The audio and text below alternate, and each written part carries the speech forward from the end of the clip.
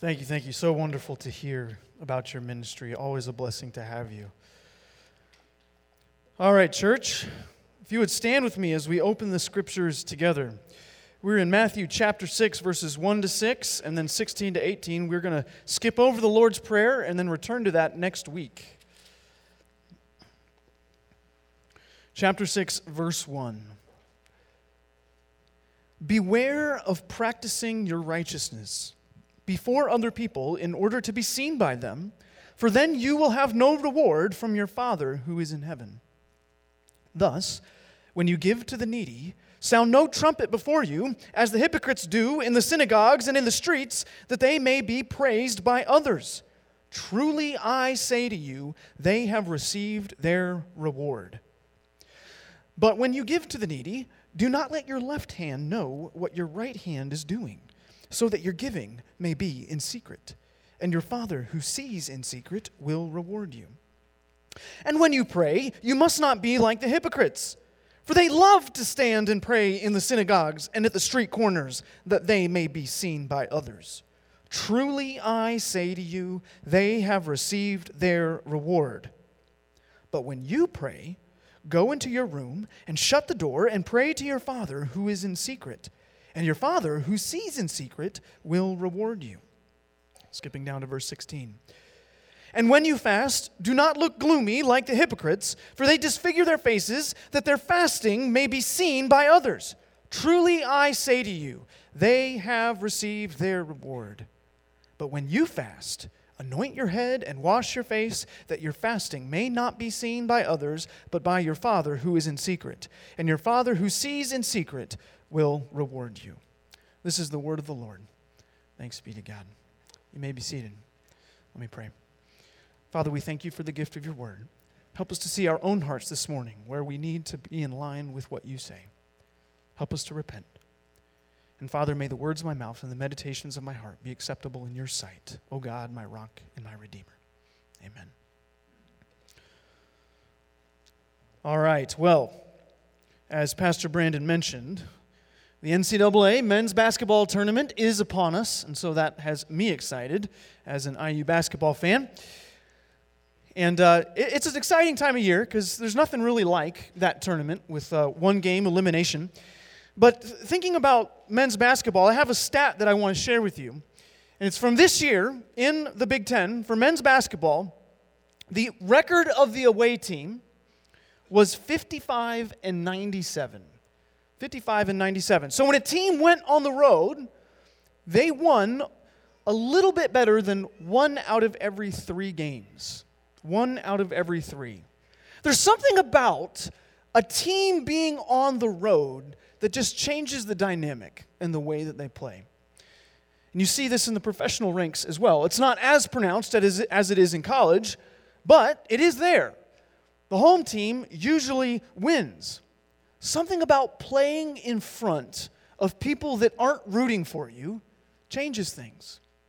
There's something deep down inside of us that longs for the praise of others. And you can see in games when crowds just kind of take over and the road team just wilts in the face of pressure.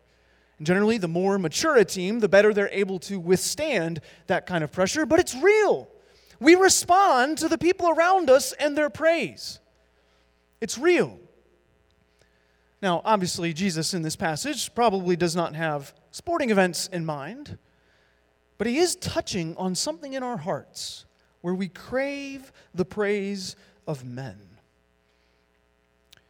Now, we have been in this sermon series, in the Sermon on the Mount. We've been looking at a greater righteousness that Jesus calls his people to have. There's 3 teaching sections of the Sermon on the Mount, and last week we finally finished the first big block of teaching, and now we're kind of moving into the second teaching block. The first block was about this greater righteousness that God's people have with regards to the law. And we saw that our hearts need to line up with our mouths and line up with our hands. It's kind of this whole person righteousness. And he's going to continue this theme of this whole person greater righteousness, but he's moving away from the law and now is moving into your devotional life, into your spiritual life, into your piety, if you will. So that's where he moves in this section that we just read today. And so we're kind of going from looking at righteousness in regards to what we do and how we interact with the law, to how I actually live out my spiritual life.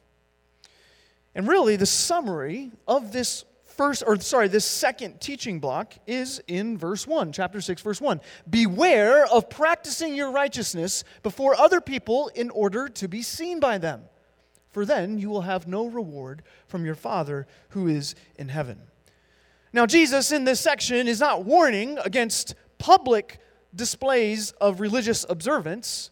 After all, we're in the church, and we see the church continually doing public displays of religious expression. But what he is warning against is why you do them. Because he says, in order to be seen by them.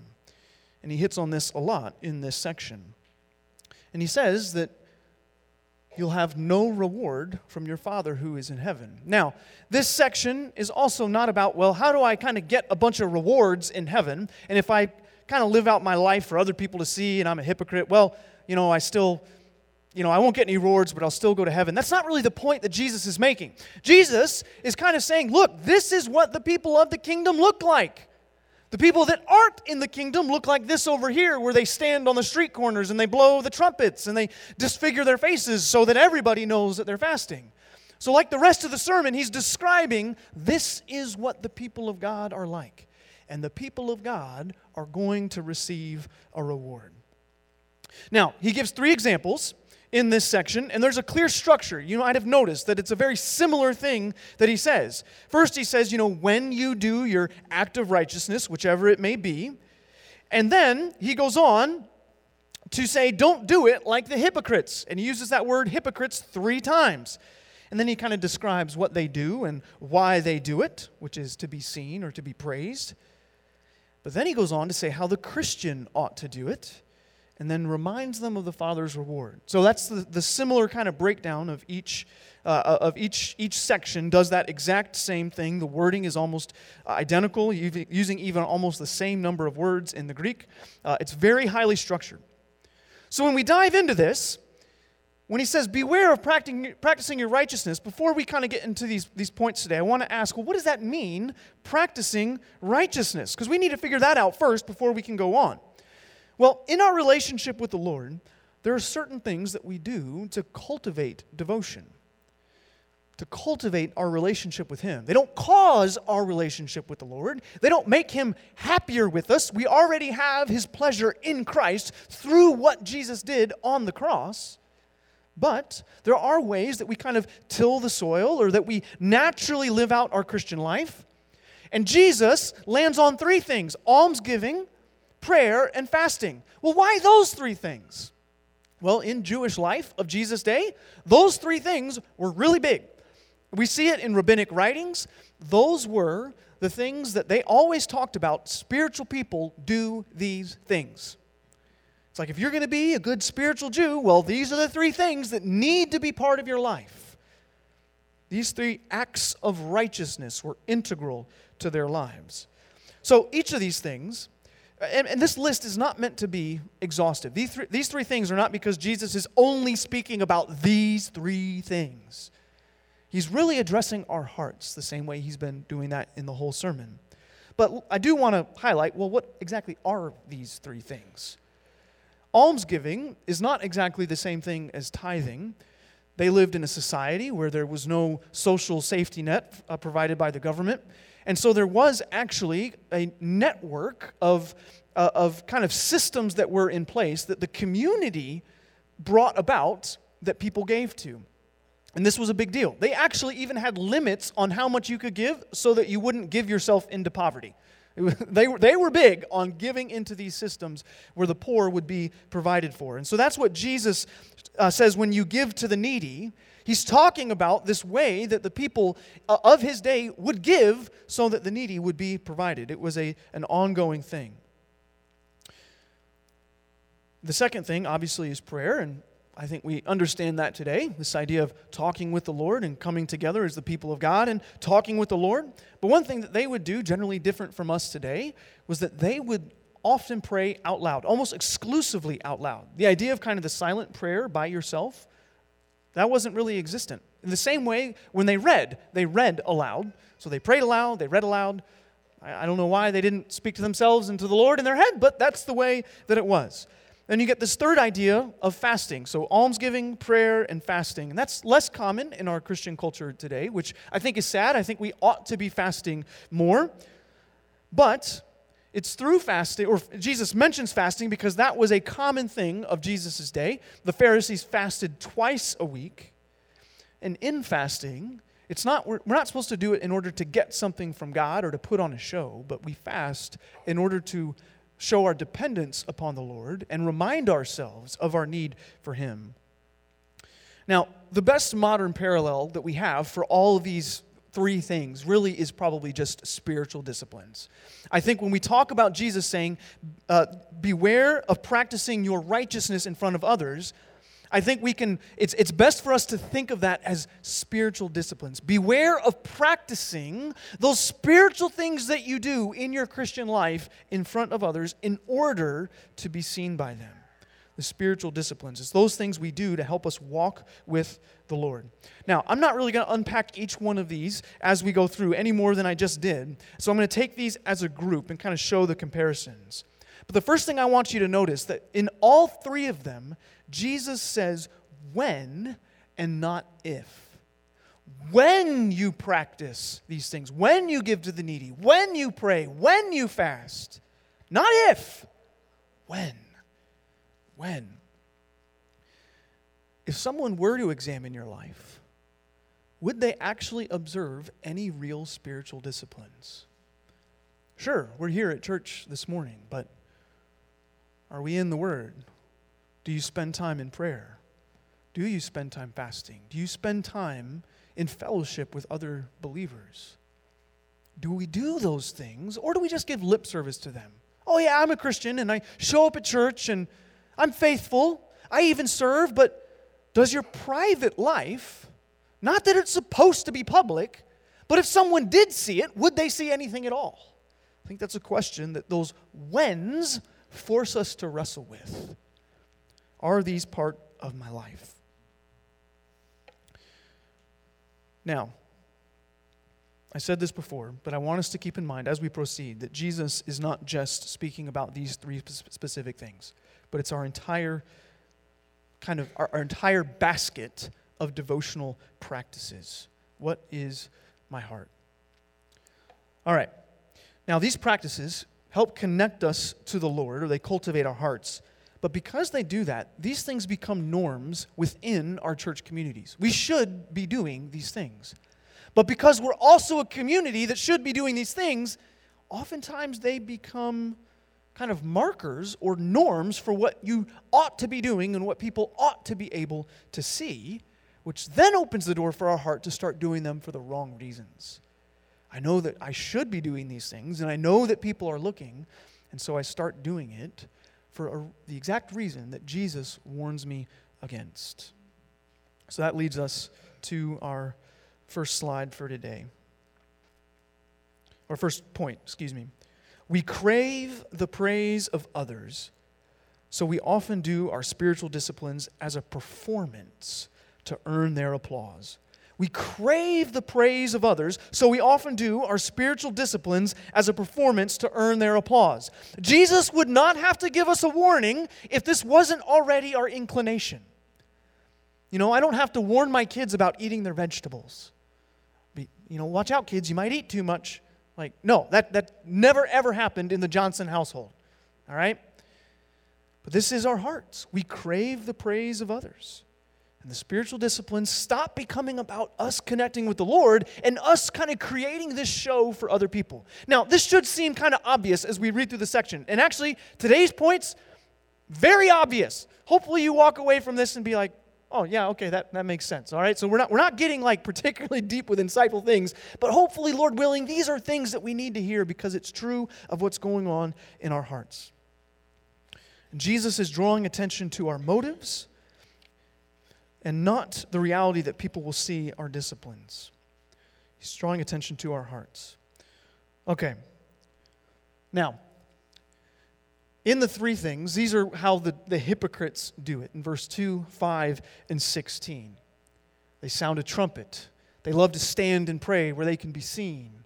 They disfigure their faces. Those are kind of the three ways that these things are described.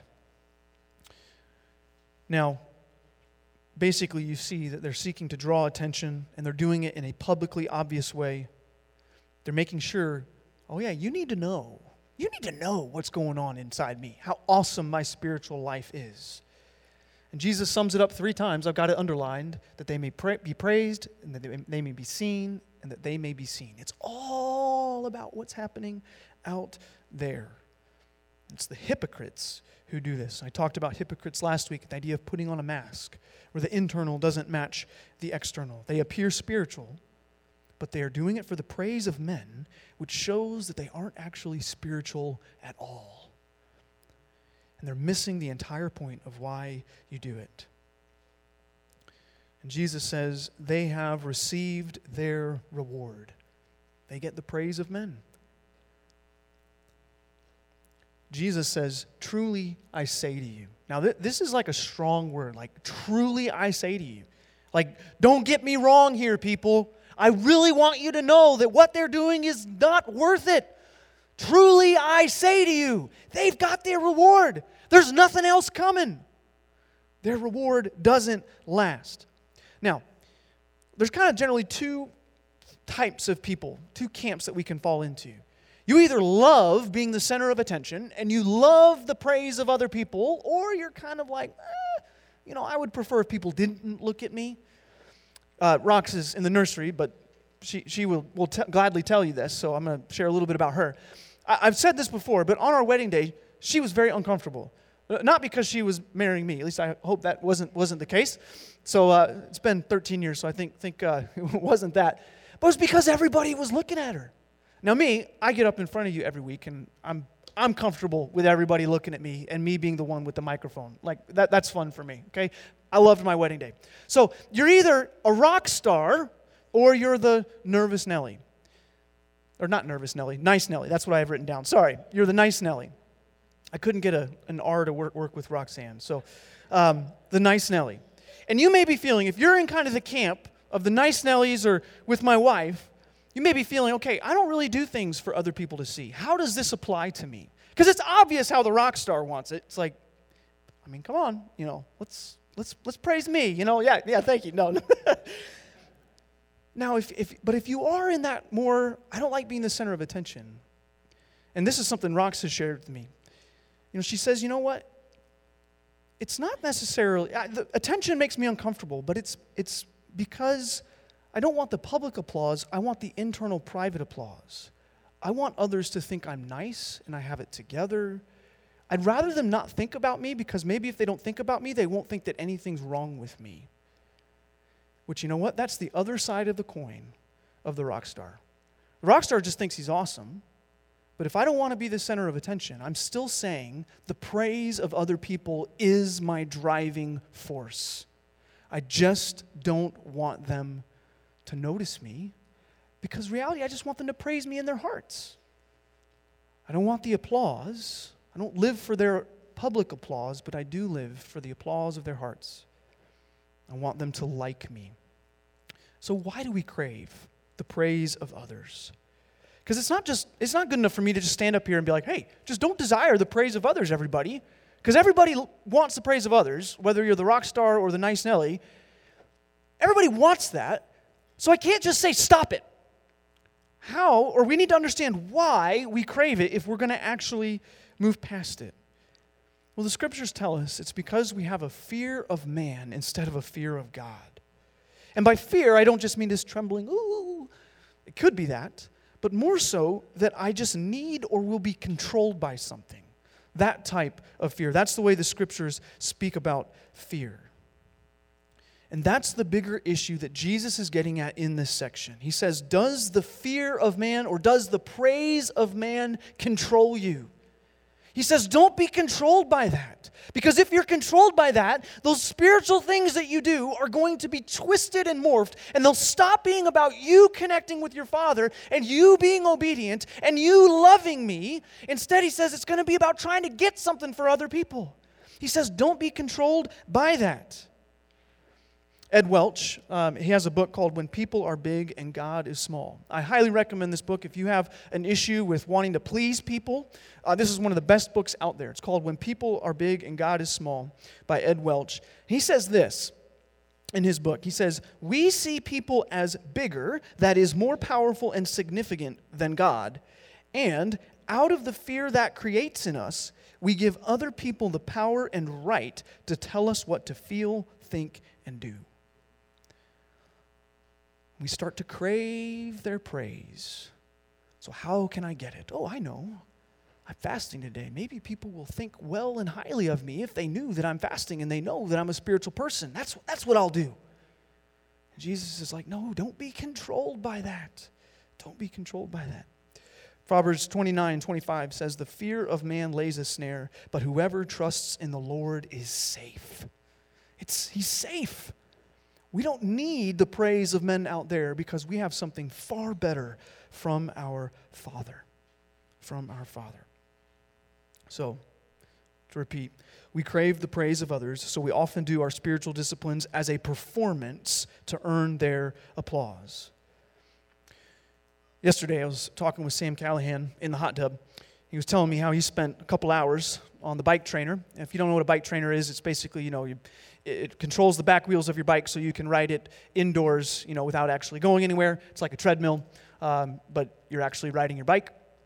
And one of the things Sam said to me was, obviously it's tiring to ride the bike for 2 hours. But he said it's more of a mental exhaustion than even a physical exhaustion. Because you're just kind of sitting there going nowhere. When you're riding a bike out of town and you're seeing stuff go by, generally cornfields and that's about it. But you're seeing something. But when you're on a bike trainer or a treadmill, you go nowhere. And that's what the praise of man brings. Nothing. You go nowhere. You take one step, you get the praise, and what do you know? Oh, it's gone. So I got to do the exact same thing again. And I've gone nowhere. So how do we get off the treadmill? Because Jesus shows us that He didn't care what other people thought. He wasn't out for their praise. He went all the way to the cross. So how do I get off the treadmill and be somebody different? Because Jesus wants to change our desires. He wants us to love the Lord more than the praise of other people.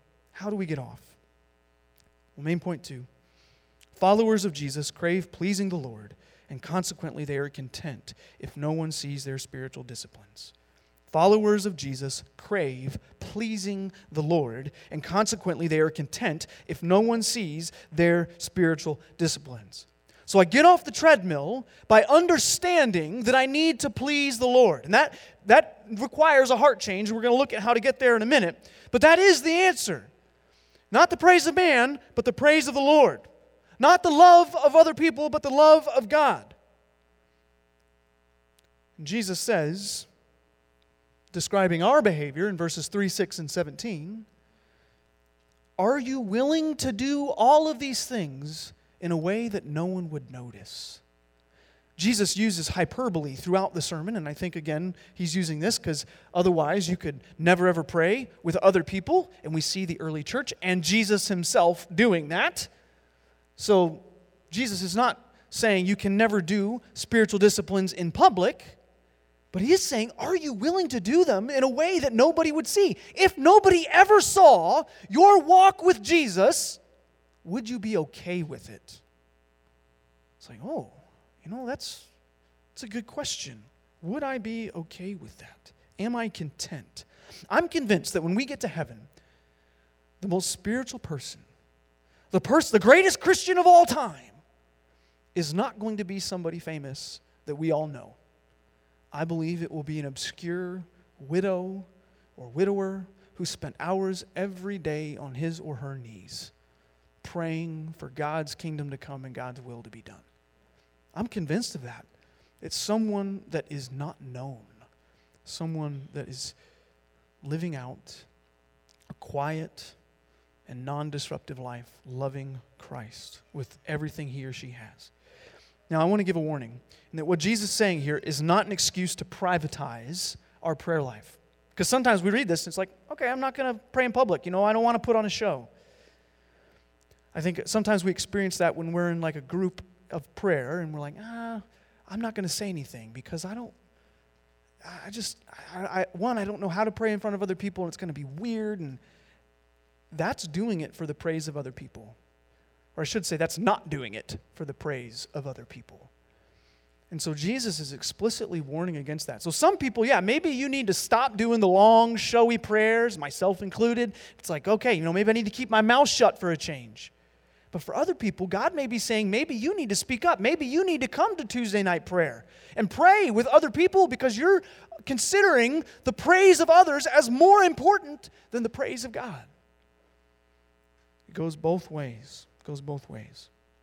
All right, so just a quick application under this second point. Seek to exercise some disciplines in secret and see what that reveals in your heart. Try fasting and telling no one about it and see how you feel. I mean, you'll feel hungry, but see how you feel emotionally about other people not knowing. And I think that will show you, okay, oh my goodness, I am craving the praise of other people in some way, shape, or form. How would you feel if all of your giving happened online and nobody knew? Which I recommend that, by the way, giving online consistently. You can do it in the church app. But how would I feel about that? Even if I never dropped anything in that box back there, but I just gave quietly online. Now, how do we grow in craving pleasing the Lord? Because that was the phrase that I used, this idea of craving pleasing the Lord. So how do we grow in that? It's this. We have a heavenly Father who sees and rewards. We have a heavenly Father who sees and rewards. This is the only way that I can grow in this is to understand just how good God is. I need to see that the Father's approval is better. Because I don't want to give you just a stop-it solution. I want to say, look to Christ. Because as you look to the Father, that will change how you look at others. And specifically, you won't need to get anything from them. They're not going to offer you anything that the Father hasn't already given you. And that word Father is very important. This phrase pops up 3 times at the end of each section, and your Father who sees in secret will reward you. And each time it's your Father. We have a heavenly Father. There's 17 references to the heavenly Father in the Sermon on the Mount. 10 of them come in this section, including the Lord's Prayer, which we skipped over. So there's this big emphasis on knowing that there is a family relationship that we have with God Most High. He is not just the God who is up there, who is just above all and doesn't care a thing about what goes on in our world. He is the heavenly Father. He is family. He is with us. He is with us. He brings connection. He brings purpose. In the ancient Near East, your family brought you purpose. You had a purpose based on what your family was about and what they did. That is our heavenly Father. And He is a heavenly Father who sees. Who sees. And this isn't meant as a threat. It's meant as a comfort. All those things that we do, and we're wondering, does this matter? Does God care? Jesus says, yes. Your heavenly Father sees. We do them in secret, and He sees, and He cares, and He comes, and He loves us. Psalm 139, verses 7 to 10, David is reflecting on God and His glory, and he says, "Where shall I go from your spirit? Oh, where shall I flee from your presence? If I ascend to heaven, you are there. If I make my bed in Sheol, you are there. If I take the wings of the morning and dwell in the uttermost parts of the sea, even there your hand shall lead me, and your right hand shall hold me." Oftentimes in the Scriptures, when we talk about God's kind of all-knowing, all-seeing, it's meant as kind of a warning to the non-believers. And that they will say to the mountains, "Fall on us on the day of judgment," because they want to hide from God Almighty. But here we see the psalmist, and Jesus picks up on this idea and says that for the believer, the gaze of God is a great comfort to us. It is exactly what we need. We need to know that our God sees that pain, that discomfort, the tragedy, but also just the monotony of daily life as we struggle to walk through the Scriptures, as we struggle to pray. I mean, this morning I was pretty tired. Something about losing an hour last night, and I'm sitting there trying to pray, and I'm like, ooh, this is hard. But we're reminded, God sees. Nothing you do goes unnoticed by our Father. And what does He do? He rewards. He rewards. Now, this reward is not, I do this to get stuff from God. But it's in the same way that I do loving things for my wife. And she then does loving things and rewards me. Not out of I owe you now, but out of a delight in relationship. That back and forth love that people have for one another. We've been given salvation. But I think of like the infomercial that says, but wait, there's more. We've been given all things in Christ. But somehow, as we walk through eternity with our God, He will be continually giving us more, and more. Our Father rewards. What are those rewards then? Well, the Scriptures speak of crowns in heaven, but I think ultimately we don't even know. It's not something we can fathom. But all of these rewards revolve around Christ. And when we look at them, it's not really about us and what we do. It's about Him. The Scriptures tell us that we'll lay down those rewards and those crowns at Christ's feet and be like, Jesus, these belong to you. But that will be a glorious day, and we'll delight in that. And Jesus here says, there are these rewards. And we don't do these things in order to get them, but we do these things out of a joy and a delight, and we are motivated by the reality that they are real. They are real. His reward is better than the praise of men because it meets our deepest need. God Himself is our deepest need. So the greatest reward He can give us is Himself. So when I am practicing my disciplines and I'm doing it for the Lord, I am getting even a reward now, a reward of being with Him. Computer software used to be this kind where you'd buy it once, you'd own your disk, and that was that. You had it forever and ever until your computer got too old and was no good for it. But now, computer software is a subscription service, right? You pay $10 a month and you get this. God's rewards is like buying that physical copy where you have it forever. And the praise of men is that monthly subscription service where you got to keep paying over and over and over again, and it offers us nothing. Do you look for the praise of others and see that as better than whatever the Lord can bring? Man, woe to us if we see the praise of others and we say, yeah, that's what I want. God, you can't offer me anything. To wrap up, one commentator said, only a fool desires treasure that doesn't last. And that's exactly what the praise of others is. Treasure that doesn't last. So for our response, Father, help me to see that your reward is better. If I want to not love the reward or the praise of other men, which my heart craves, then I have to see that God Himself and His reward is better. Let me pray. Father, we thank you for your goodness. Thank you that you love us. Thank you for your kindness. We thank you that you see in secret and that you are our Father. Father, we confess that we have loved the praise of others, and we've let the spiritual things that we do be a source for praise instead of a way to connect with you. Father, help us to repent of that. Help us to not crave the praise of others, but may we crave your reward.